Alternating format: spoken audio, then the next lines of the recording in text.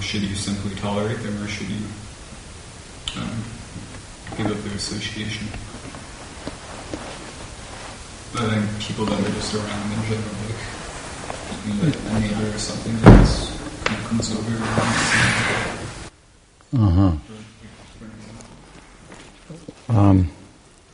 Well, there's a couple of points that come to mind with your question. And the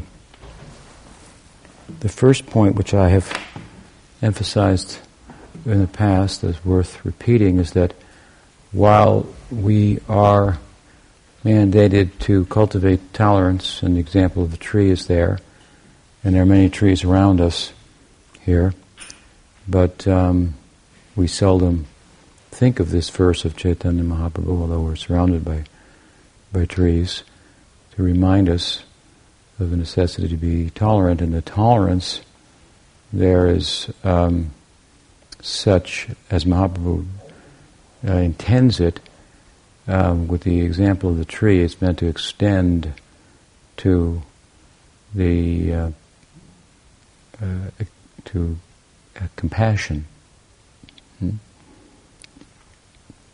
The tree stands and tolerates the elements which for us are difficult to tolerate. The heat, the cold, for example, the rain. And in the context of tolerating these elements, it also provides shelter for us from the rain, shade from the heat, and some warmth under the tree, even in the cold. So it's a call for tolerance, and tolerance based on some higher knowledge should give rise to some sense of compassion for those who are difficult to tolerate for one reason, because of their ignorance, really, which manifests in many ways. And so, at the same time, I should say that we are mandated. This is the fourfold decorum of the devotees, mandated by Chaitanya Mahaprabhu. It's the way to prem. Chanting with this in this state of mind: humility, like the blade of grass; tolerance, like the tree; offering up respect to others, expecting no honor for oneself. But with regard to the tolerance, while this is mandated, there's another thing that's also mandated, and that is that we create a favorable environment for our practice. So I like to explain that in the beginning stages, we need to emphasize this point of creating a favorable environment. We need sadhu sangha, we need some like-minded persons and so forth. A setting like this is a very nice setting for practice. We see the Goswamis of Vrindavan. If you go to their places of practice, some of them even today are very peaceful and conducive, even with all the busyness and whatnot in Vrindavan. What to speak of what they must have been like 500 years ago. Sanatana Goswami's place of bhajan always comes to my mind on the hilltop as it is, looking out over the Jamuna Delta. It's very, very beautiful. So you can just try to transport yourself back 500 years and see they've created very favorable, conducive environments for their bhajan. So that example is there. And then, in the context of that, then there will be the opportunity to tolerate that arises. That's inevitable. But we don't look for tolerance, things to tolerate. Some of my godbrothers have advocated to me that I should serve in the way they are in Prabhupada's institution, because the governing body offers a great opportunity to cultivate tolerance. I said, I have plenty of opportunities for that. I don't need to go after them. There's plenty of opportunities for that. No shortage. So within the context of a favorable environment, and that of course you have to be honest about that. And, you can't keep looking for the favorable environment. Always use it as an excuse not to tolerate. And always looking for greener grasses and so forth. So within the context of a favorable environment, there will be opportunities to tolerate. And so we should cultivate that. And it should rise to the point of tolerance. And if you know better and things that others are doing are difficult to tolerate, then you should show by example, or know how to constructively criticize in such a way that persons will be enthused to improve.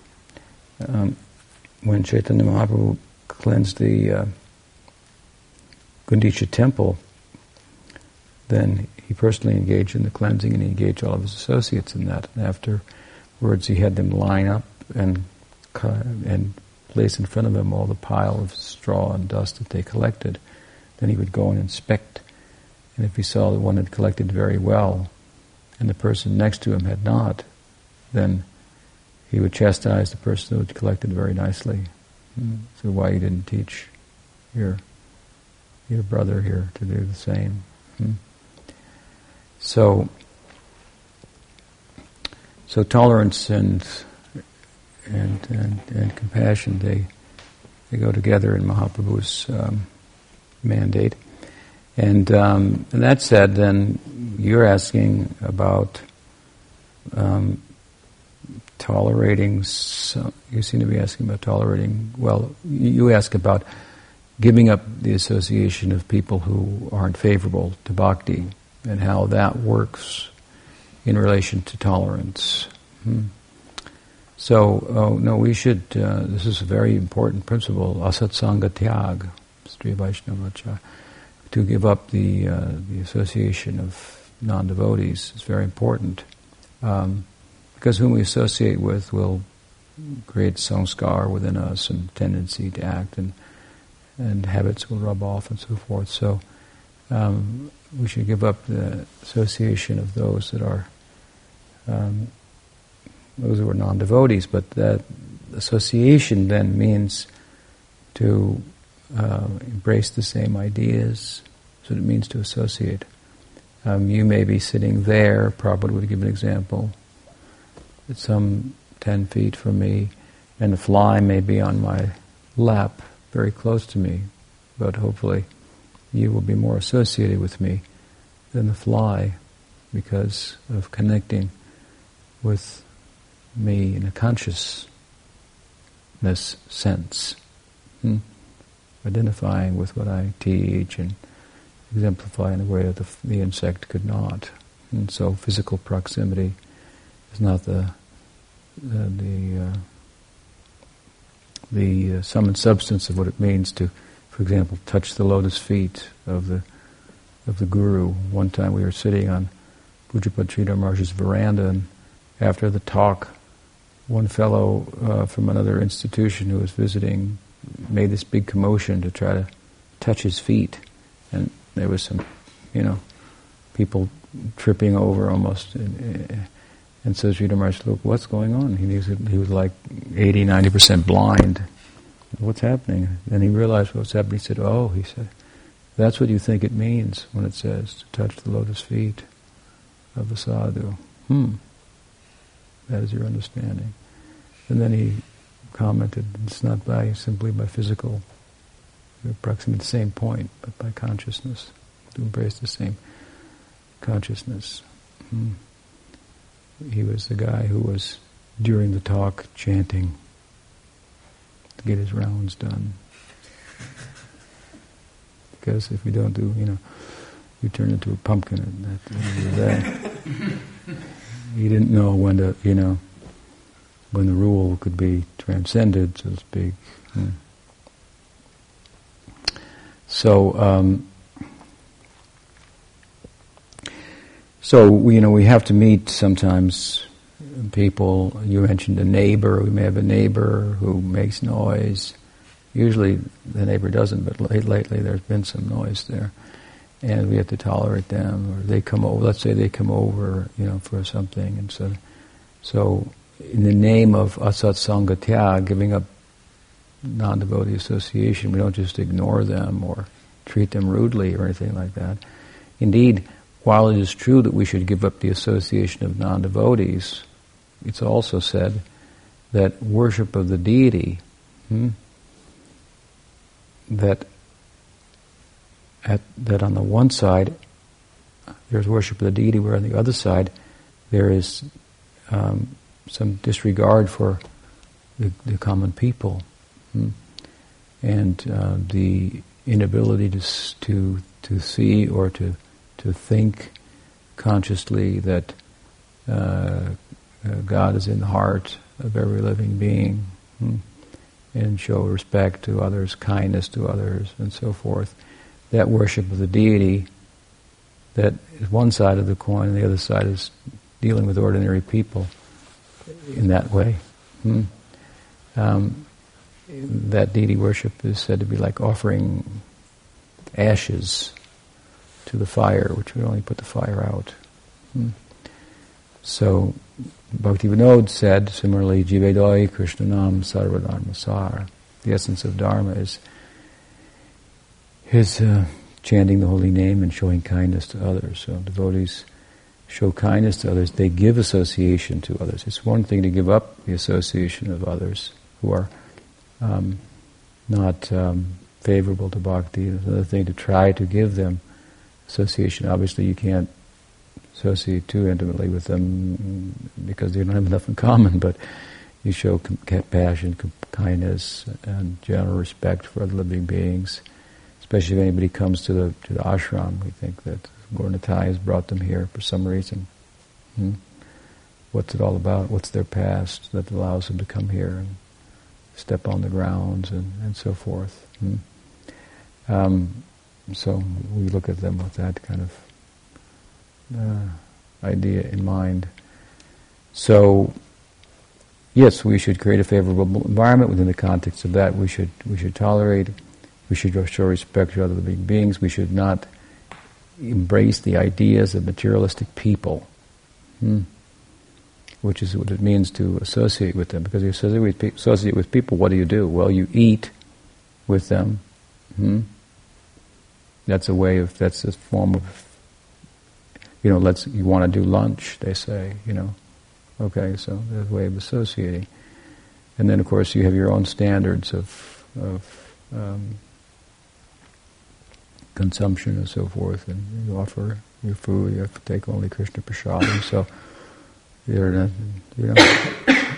you'd rather not do lunch, something like that, but you readily invite them, to come to the temple, take prasad, and so forth. But anyway, eating with people is a time of intimacy where you're supposed to be relaxed while eating, so that you can digest nicely, and so there'll be some conversation and so forth. People share ideas at that time.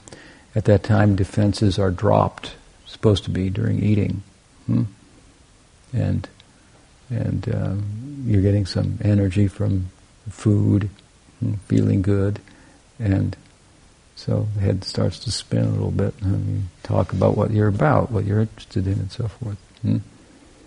And we want to create an environment like that for taking prasadam. Also, when we're serving prasadam, you want to make people feel like you're not there, but there's just an unlimited supply of prasadam, to come on the plate and so forth. So, typically, then, when taking a meal, you're relaxed, and ideas will go in, be absorbed, and so forth. So you don't want to be in a situation like that. You might have to be socially for some reason, and then of course you're not going to be relaxed in the association of non-devotees, and you're going to be a little careful what you take in and so forth. Even if you have to take a meal, let's say with some relatives or something who are non-devotees, and for social reasons, your guru thinks it's good to spend a little time with them so they don't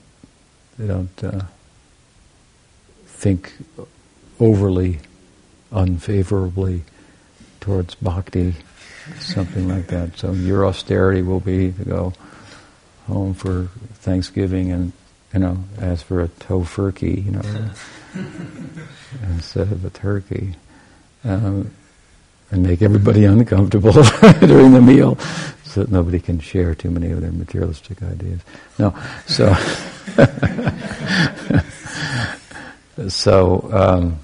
so what it means to associate with people, is to share ideas and embrace the same ideas. That's the basic idea of that. So it's not just you meet somebody and, oh God, there are things like I saw a non-devotee, I've got to go jump in the waterfall down below. There's a waterfall down below here in the river.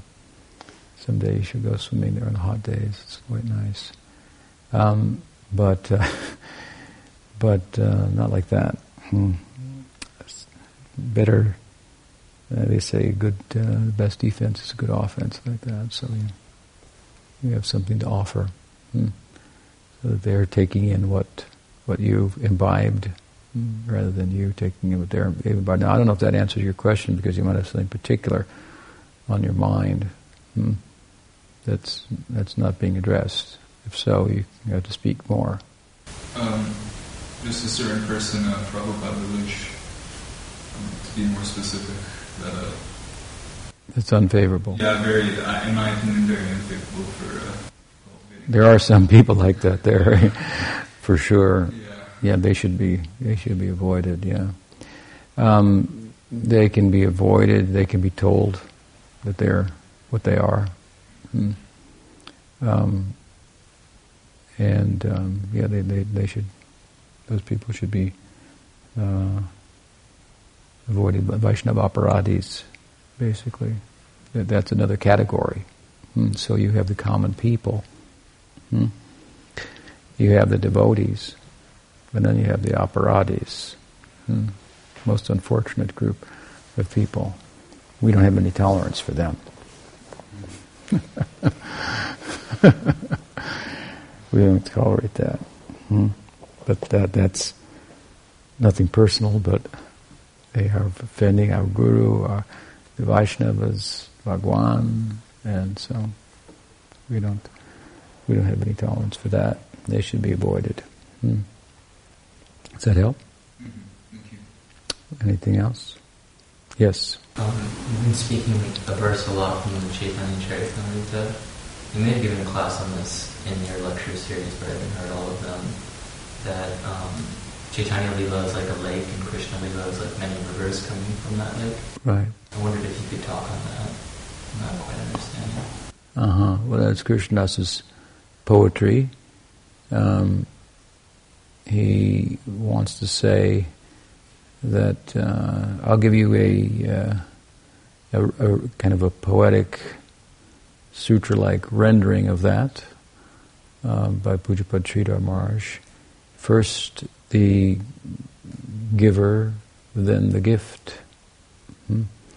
So the gift is Radha Krishna Lila, and the giver is Chaitanya Mahaprabhu. So, indeed, when we receive a gift from someone, if it's heartfelt, then we think more of the person than of the gift itself. Our thoughts go to them.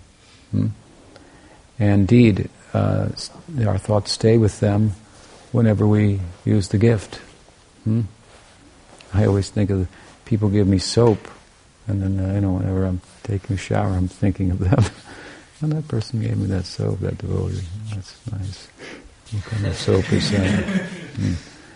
And so on. So your thoughts go to them, your heart goes to them naturally. So the giver is what stands out in the gift, in one sense. And so as extraordinary as the gift of Chaitanya Lila is, Krishna Lila is, which Chaitanya Mahaprabhu was giving to the world, so much more than is the extraordinary is the giver. So Krishnadas has a lot of appreciation there for Chaitanya Mahaprabhu. We often, of course, there's more to it because we often think of Chaitanya Mahaprabhu as the giver, and then people think of it as he gave this. There are even some lineages that Chaitanya Mahaprabhu gave Radha Krishna Leela to the world in a particular way. We are to take that, and in course of taking that, Chaitanya Mahaprabhu and Chaitanya Leela will disappear. There's some people who think like that. And that there's no, for example, Nitya Leela of Chaitanya Mahaprabhu. We don't accept that idea. That's very unpalatable to us. Indeed, if we look as deeply as possible within the Krishna Leela, we will find the zenith of the Prakat, the manifest Leela, the earthly Leela, in the Ras Panchadhyaya, as recorded in the Bhagavatam, 5 chapters on the Rasa Leela. And that point reaches a high point where Krishna acknowledges his debt to Radhika and the Gopikas. This is the high point of the Bhagavatam. Again, as I've said before, the Bhagavatam is not about Krishna. The Bhagavatam is about love of Krishna. And so, if we're going to talk about love of Krishna, well, we have to talk about Krishna. That's a secondary thing. So, when this ideal of the gopis' love is showcased, and Chaitanya Mahaprabhu or Krishna is paying his respect to it there and acknowledging himself as a debtor, whose debt cannot be is such that he doesn't think he can repay the debt. They have defeated him in terms of his promise to be able to reciprocate in kind for the devotees' love and the way they approach him. And he says they have to be satisfied with the approach itself. And indeed, he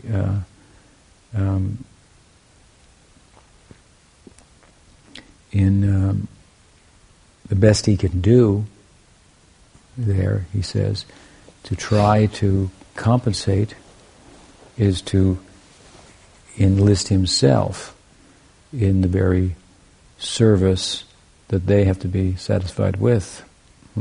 Become a servant of that service. And which is, as Bhagavatam says, which is sadhuna, sadhu-like. This verse comes after the gopis make some complaints to him. What kind of lover are you?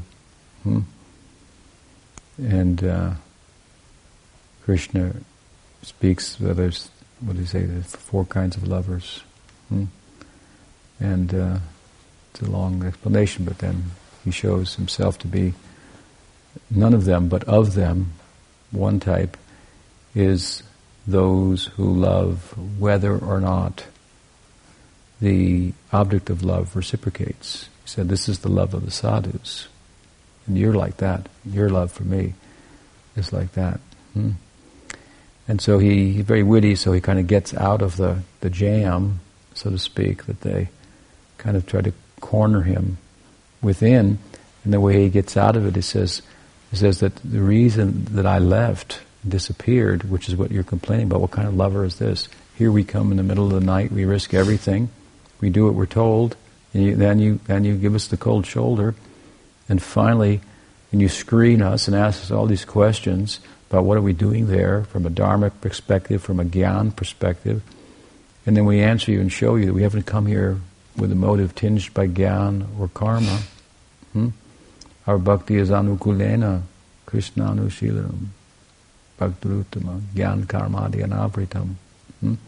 It's the beginning of the Rasa Leela. Then you begin to dance with us, and then the rasa commences, and then you disappear. And okay, you went with Radhika, we see, when we catch up with her, we see, and you left her, then we see that her separation, and agony of separation, exceeds that of all of us combined, so we can understand her special position. That's great. But then you left her. too. So what kind of guy are you? What kind of lover are you? This is the question they ask him when he returns humbly, so observing what happens to them, contemplating his separation, experiencing his separation. They do kirtan, guna kirtan, describing the qualities of Krishna, so forth, along the banks of the Jamuna, and then he reappears. That's the picture on Aesthetic Vedanta. And so they ask him, what kind of lover are you? He says, well, the different kinds of lovers. There are those that don't reciprocate when other people offer love. There are those who reciprocate even when others don't reciprocate. There are those who are atmaram, self-satisfied. Whether people love them or not doesn't matter to them. So he gives different kinds of lovers. But of those who love, even when the object of love doesn't reciprocate, he said, this is like sadhus, and you're like that. That's what your love is like. My love is different. And what you really want to know is the reason why I disappeared. And the reason why I disappeared was because I wanted to showcase your love, the love of sadhus. This is the highest thing. I wanted to showcase it. And though my disappearance, it's come out. And even I'm startled by it. And I confess to the whole world, I want to confess to the whole world, to you and the whole world, that there's nothing that exceeds your love in terms of any attainment. And so I am committed to the sadhuness of your love to such a measure that I will become a sadhu. This is the implication. That I will become a sadhu, and I will worship that love, and I will enlist others in that love. So that, of course, is Chaitanya Mahaprabhu. This is the center of the whole Bhagavatam, the apex, the zenith of it, the climax of the whole thing. And when he says that, then the gopis, they become embarrassed. They think, we try to criticize him. Let's just see, he's only glorifying us. He did this only to glorify us. And we were finding fault in him. And on his mind, he only had glorifying us in mind. How terrible we are. Just see how mean-spirited we are, how perfect he is in every way. That's how they're thinking. And so this is then the esoteric birth, if you will, of Chaitanya Mahaprabhu. The Leela goes in a circle. So it has no beginning.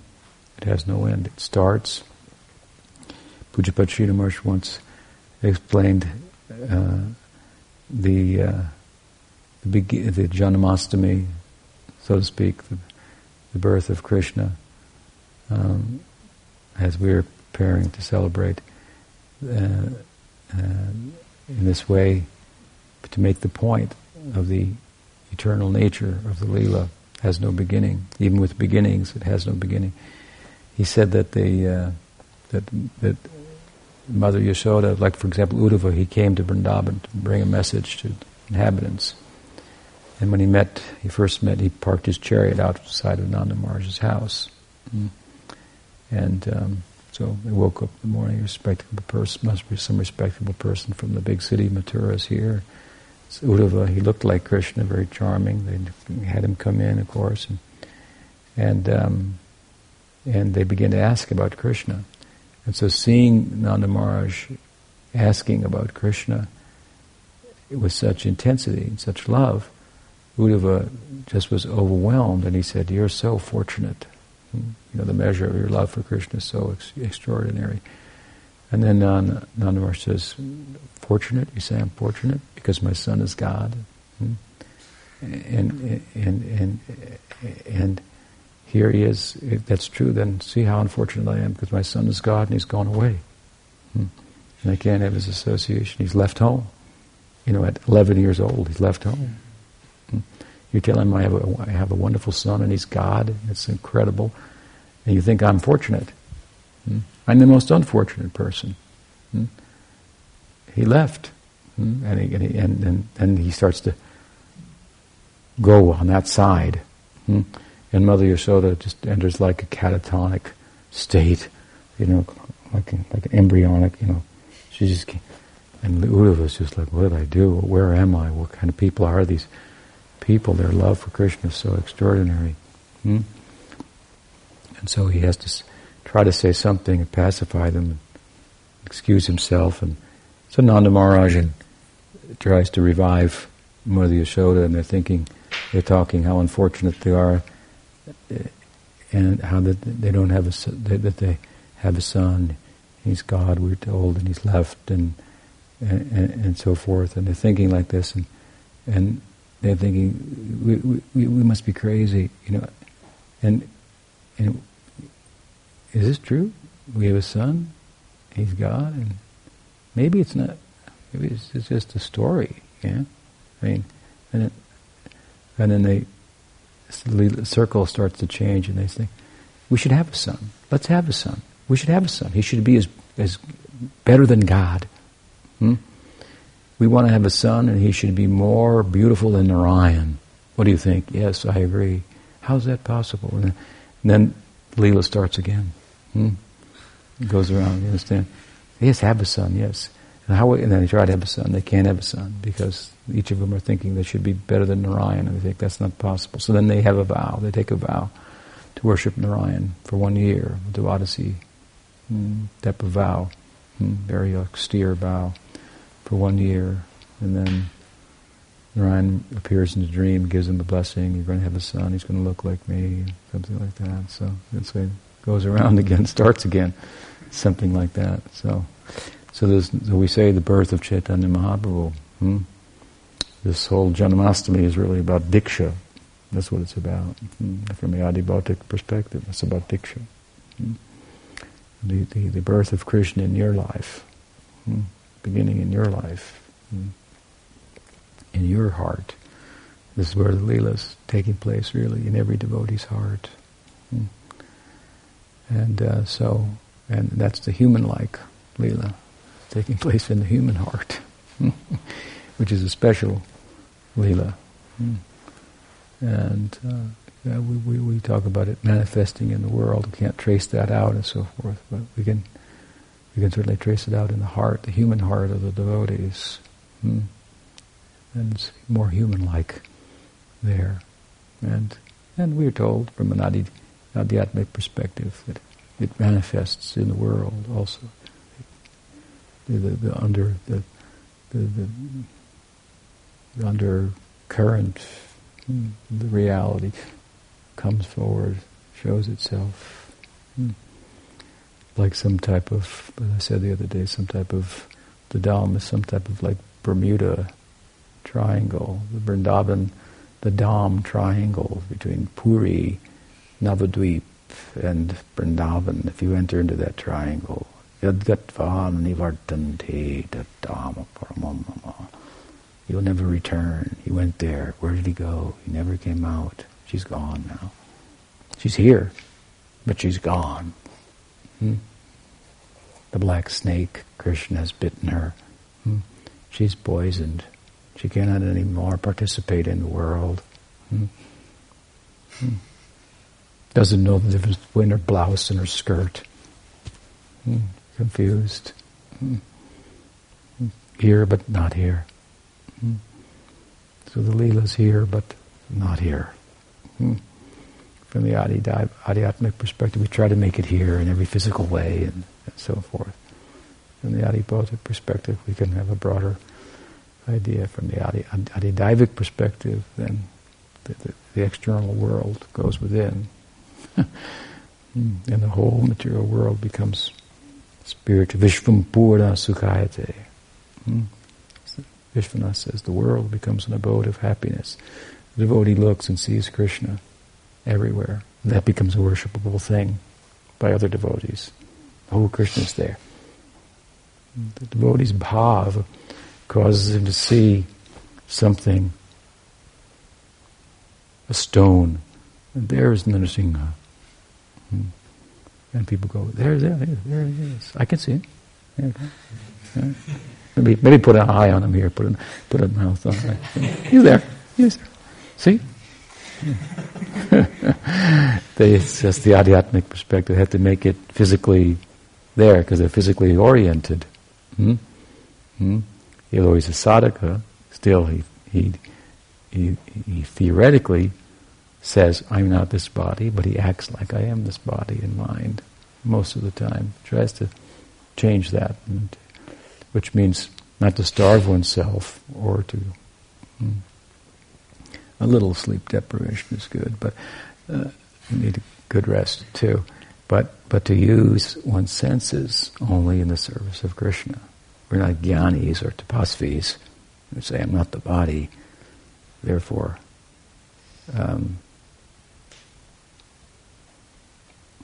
there was a guy, sannyasi, another institution that I was in years ago, and when they got a temple in one city, it was actually the old Chicago temple. I think it was the old Chicago temple, which was in a YMCA, old YMCA in Evanston. And he came in with a hacksaw and cut off the hot water. I don't know, somehow he cut it off. I guess there could have been other ways to do it, but anyway, he cut off the only cold water, Once one of my godbrothers asked Prabhupada, is it all right sometimes to take a hot shower? Prabhupada said, how will you become clean if you don't? So these kind of examples of taking something, you're not the body, then in an extreme way, as an example of jnana, for example, influencing bhakti. We come from jnana, we come from karma. These are the two tracks on which the world runs. Bhoga, to enjoy, tyag, to give it up. Because it turns out not to be so enjoyable. It's two sides of the same coin. Raga dvesha, Gita, raga dvesha, attachment and rejection of a thing, liking a thing, hating a thing. Like I see this propaganda, for the two sides of the war, Israel or the Palestinians, and people just are engaged in hating. It's just ignorance. It's just a bodily conception of life. That's all it is. And devotees jump in and hate one side, and champion the cause of the other. And they're just basically doing the same thing. It's a soup of relativity. And even if you sort it out that this one is actually to blame because this was their land or whatever, I don't know. I never got into it, but obviously there's a big complicated argument, but it all comes down to just nationalism, bodily conception of life. That's all. Sounds like a simple solution, and it is, but it's not so easy to put in practice. You're not that nation. You're not the body. You're so. That just ends the whole thing. Oh yeah, that makes sense. Yeah. Take prasadam. I mean, it is. You could see Prabhupada looking at it just going, this is a solution to all the world problems. And people are rather naive. Problems are a little more complex than that, Swamiji. No, it's pretty complex. It's pretty much, what a web we weave when at first we choose to deceive. So the deception is, I am this body. Oh my God. And what happens after that? How entangling it becomes, and what a mess. But, the solution is theoretically is very simple. To apply it, it's a little difficult. So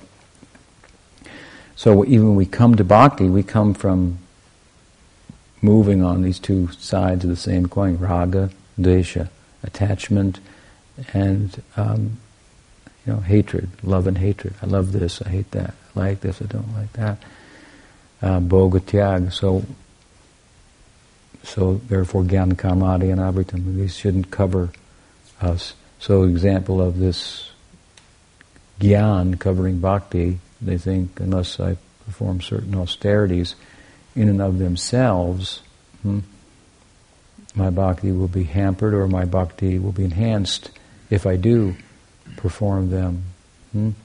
But really, with regard to austerity and detachment, that is a corollary of knowledge. In the Gyan Marg, you find detachment for its own sake.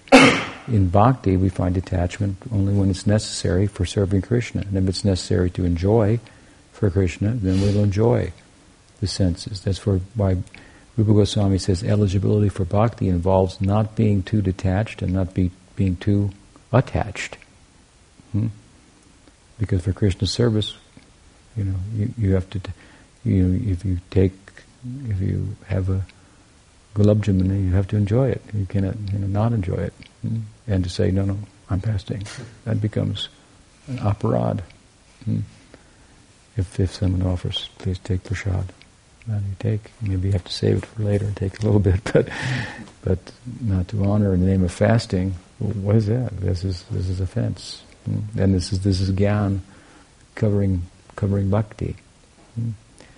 So, no, we'll do austerities in the context of loving Krishna. Something has to be given up because loving Krishna requires it here, then I'll do that. If it's uncomfortable for my mind or senses, but it's good for bhakti, then I do. That's our austerity. So, what was the point we were making? The Adhyatmika stage. Adhyatmika, yeah.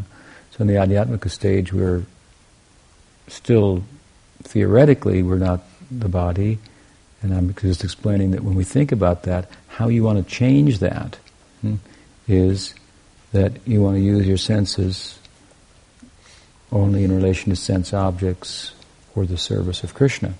This is bhakti. Material life means not flesh and blood, it means working for the satisfaction of your senses or your mentally conceived sense of self. And bhakti means to work for the satisfaction of Krishna's senses. Rishikena Rishikesha Sevanam Bhakti Rutam. And this Sarvopadi Vinirmuktam, you come out from underneath the bodily conception of life by doing that. So this is the difference between material and spiritual. It's very subtle, in other words. That's why you can have a spiritual person in the world. Doesn't look spiritual to me. Looks like he's made out of the same stuff. It's material. Right? You call it a spiritual book, but we could just burn it. So, these are the sadhaka deha, the dham, the text, the deity. These are meeting points between eternity and the temporal and the eternal. Meeting points. That if you approach them properly, as taught, you'll experience the eternal. And more. If you read the book in the right way, the right attitude, then you'll worship the book. Why are you worshiping a book? Just paper. You understand? So, this is the difference between material and spiritual. It's subtle than people think.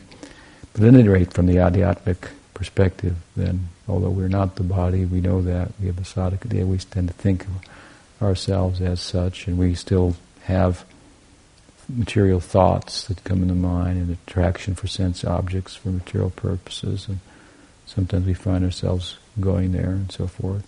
We have a sanskar for it. That's why we get into kirtan, make loud noises and so forth, to put a bhakti sanskar on the mind, in the chitta, push out the other ones, get some little experience.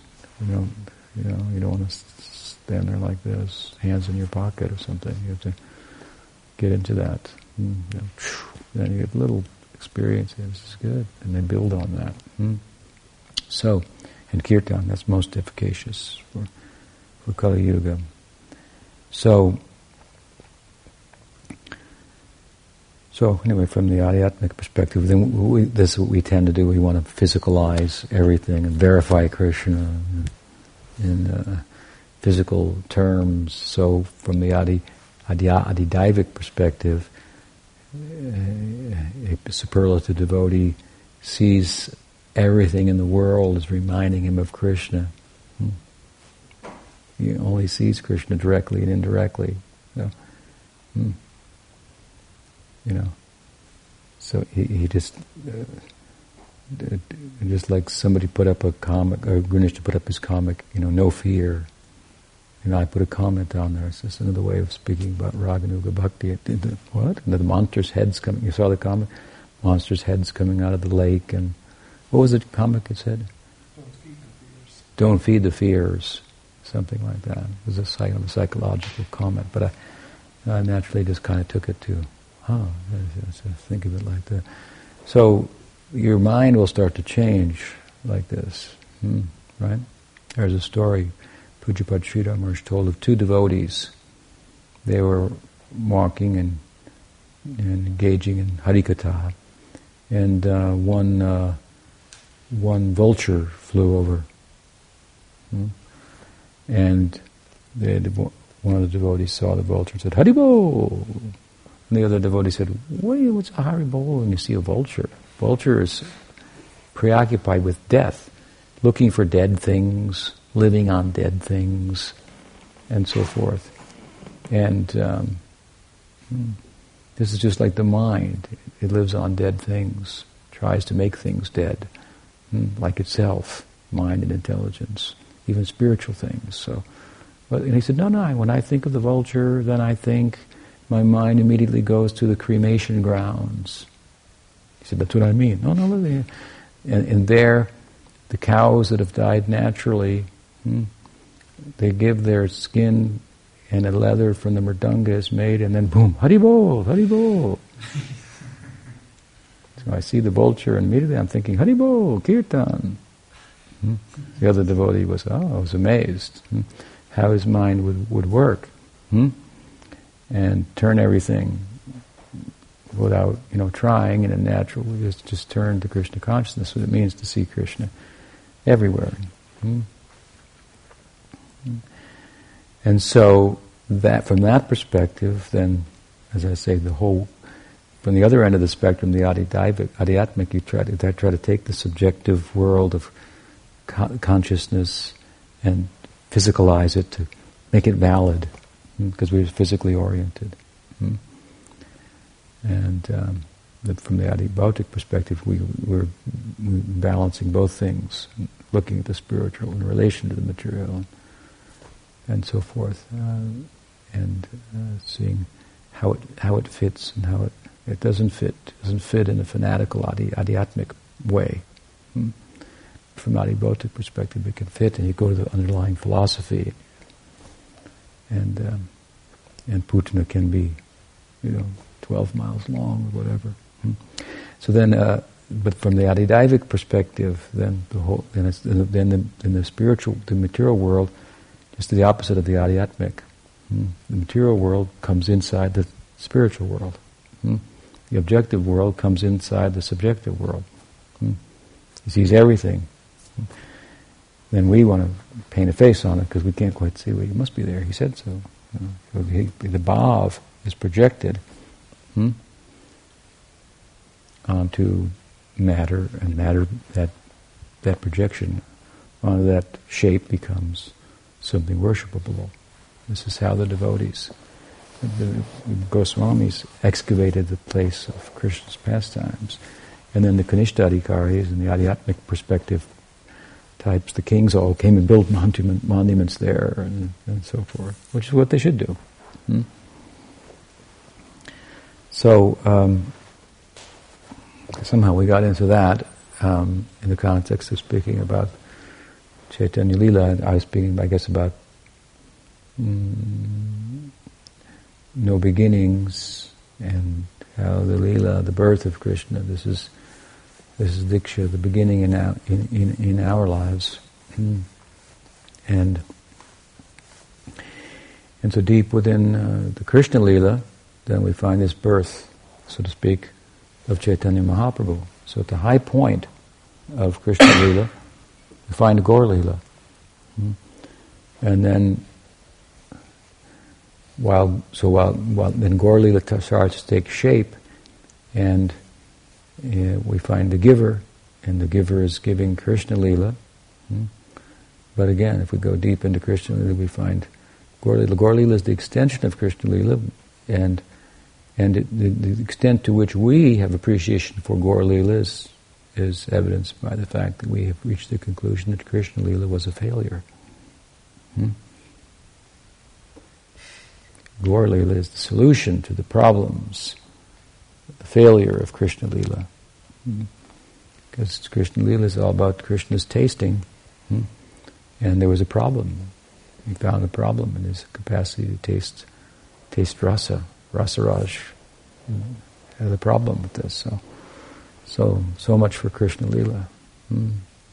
More for the giver than the gift. So this is the spirit behind Kaviraj's statement, because he's the fountain. Because of him, then Krishna Lila is going in all directions. I mean, the Bhagavatam's depths have been plumbed by the Goswamis, the followers of Chaitanya Mahaprabhu. They're bringing out so much about Krishna Lila, flooding the world with its significance and so forth. And if you look real carefully at all what they're saying, it all comes to Chaitanya Mahaprabhu. So, in this way, he's the fountain. And like the reservoir, and Krishna Lila like rivers going in all directions. That help? It's a very beautiful idea. What else? What's the time? 7 feet. Okay. Well, nice to be with you. Nice to have the book distributors back. Another question? Well, I want to do justice to it, so we don't have a lot of time left. But it's just kind of a follow-up question on the okay. Adhyatmika, Adhyatmika. It seems you were mentioning during Prabhupada's time he took a largely Adhyatmika kind of approach to outreach and to preaching. So how do you make the determination what style of preaching is most suitable for a time and a circumstance? Because it seems you're taking more of kind of an Adhyatmika stance, especially with the new book that you're coming out with. Well, I think I do that in general. I've done it to some extent in the book in areas where I thought it was necessary to try to explain concepts, core concepts of Gaudiya Vaishnavism in a way that takes into consideration the way people think, and much of that based on evidence, observable evidence, and so forth. And so, which makes it relevant. I think it depends on the circumstances. When Prabhupada brought Gaudiya Vaishnavism to the Western world, the idea itself is just very big and interesting, theologically, and there at that time there wasn't a lot of influence of Eastern thought, spiritual thought. Prabhupada, others brought in different ways, yogis and whatnot, but this was the kind of the beginning of that in the late 50s, early 60s. And so they, Vedanta, for example, I'll give an example. Even before that, when Vivekananda came, Vivekananda must have come 100 years earlier or something like that. And this is a time when in America the influence of Darwin was the implications of Darwinism as they were thought of in that time, and they still are to some today. They were thought of as being very challenging to previously held religious conceptions of origins and so forth. And so when Vivekananda and some Buddhists spoke at the Parliament of Religions in Chicago and so forth, some people latched on to this idea of how they could have spirituality in a way that would not be in conflict with what was appearing to them and at the time, and it does to more people today as well, to be an observable, kind of fact. Although you really can't observe Darwinian evolution; it's impossible to observe it, obviously, because the changes are said to take place over such long periods of time. Maybe if we can, digitize the time, over millions of years into the future, then you could prove it, something like that, if it was provable. But they were challenged by that, and the broader kind of perspective of Vedanta. I mean, this is Buddhism and Vedanta. Gaudiya Vaishnavism is way broader in its theological map and so forth, and way more theistic. But at any rate, they saw it as a way to maintain a spiritual viewpoint without being in conflict with reason, with observable evidence, and so on. And so, you embrace it. But if you look deeply at it, Vedanta is also in conflict with some of the ideas of some of what are thought to be the implications of Darwinian evolution. Whether they are fully the implications, that's another thing. But anyway, so in the beginning, when Prabhupada presented also, this was just a huge, wow, Krishna and the magic world of Krishna and so forth, information about God that's just like, better than he has no face, kind of idea. You can't say anything about him except that he exists for very, very little. Such information, and then a clear idea, sattvic idea, that consciousness is different than matter, and in a simple kind of presentation, that for someone who was raised as a Catholic, you never heard that you weren't the body. I mean, that was just like, wow, what a far out idea, just whoa, that's different. And so all of a sudden, the framework for your religious conception just seems so large, it makes the worldly ideas look so small, and so you jump in and so forth. Then but as time goes on, and thought develops, and with science there are different observations and so forth. Then you have to go back and again broaden the perspective, so to speak. We're not living in a village, Even when the Goswamis spoke about Gaudiya Vaishnavism, there were 6 or 8 philosophies in the world. There was Vedanta. There was the yoga philosophy, Sankhya, Vaisheshika, Karma Mimamsa, Nyaya. Then there's the Buddhism. And that's it. I mean, Europe was just starting to philosophize a bit over there, and so on. Now, I mean, it's just like for every, one, it's like we got 4, 5 versions of Vedanta. So if you want to look at, that consciousness is, physical, dozens of types of physicalism, and I mean, it's just so many thoughts, so many ideas, and so forth. So that's a time, obviously. You take Bhaktivinoda Thakur, he was speaking, from an adibautic kind of perspective and writing often, well, in some texts, Krishna Samhita in particular.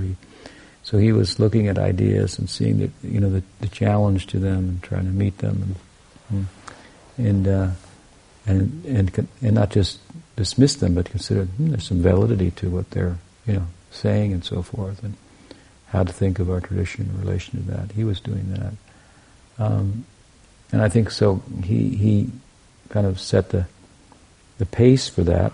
Well, Prabhupada didn't do that. There were reasons why he didn't have to. Who his audience was, young dropouts and so forth, who kind of just took it and were part of a time where all kind of ideas were being challenged. Authority was being challenged, and that was normal, and so forth. And dismissed, and values were being dismissed, and so on. So it's not, the same fertile type of revolutionary, type of environment that we live in now. And religion has been chased by people systematically, and there's an effort to really kind of extinguish it, and so forth.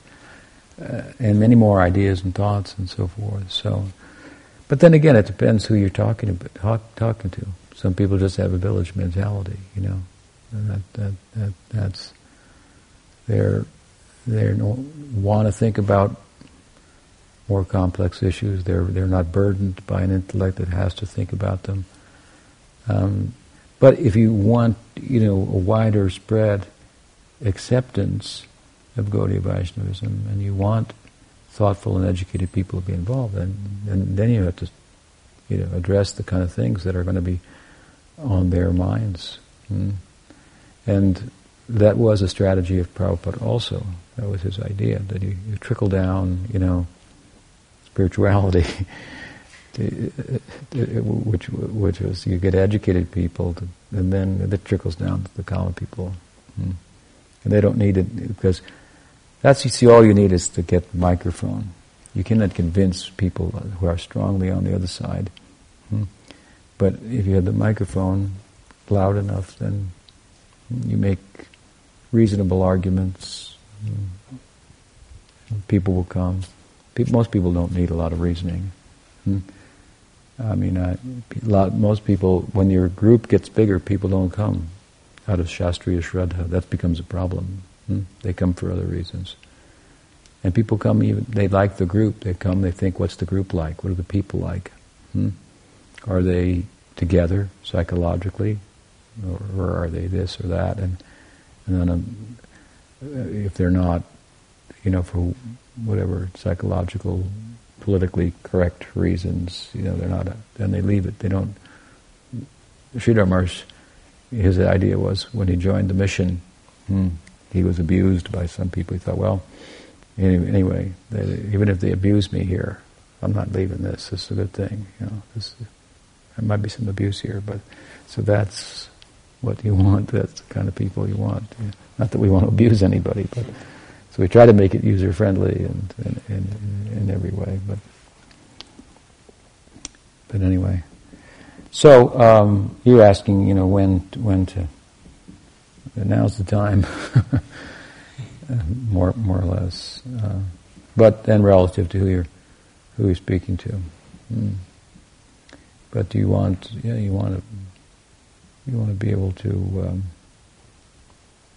demonstrate that your tradition has the intellectual integrity. It's not just some crazy, idea. It has intellectual integrity, which doesn't mean that you have to prove everything, but that there's sound reasoning for a lot of ideas. You could take evidence and reason about it one way or another.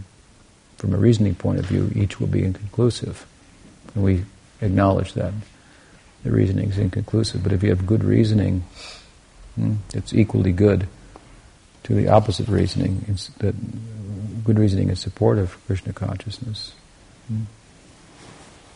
Or spiritual life, which is naturally intuitive, and good reasoning to support it as well. Then, why accept some reason that's counterintuitive, that doesn't hold the same prospect, if there's no observable evidence to contradict it. Anyway, you use your intelligence.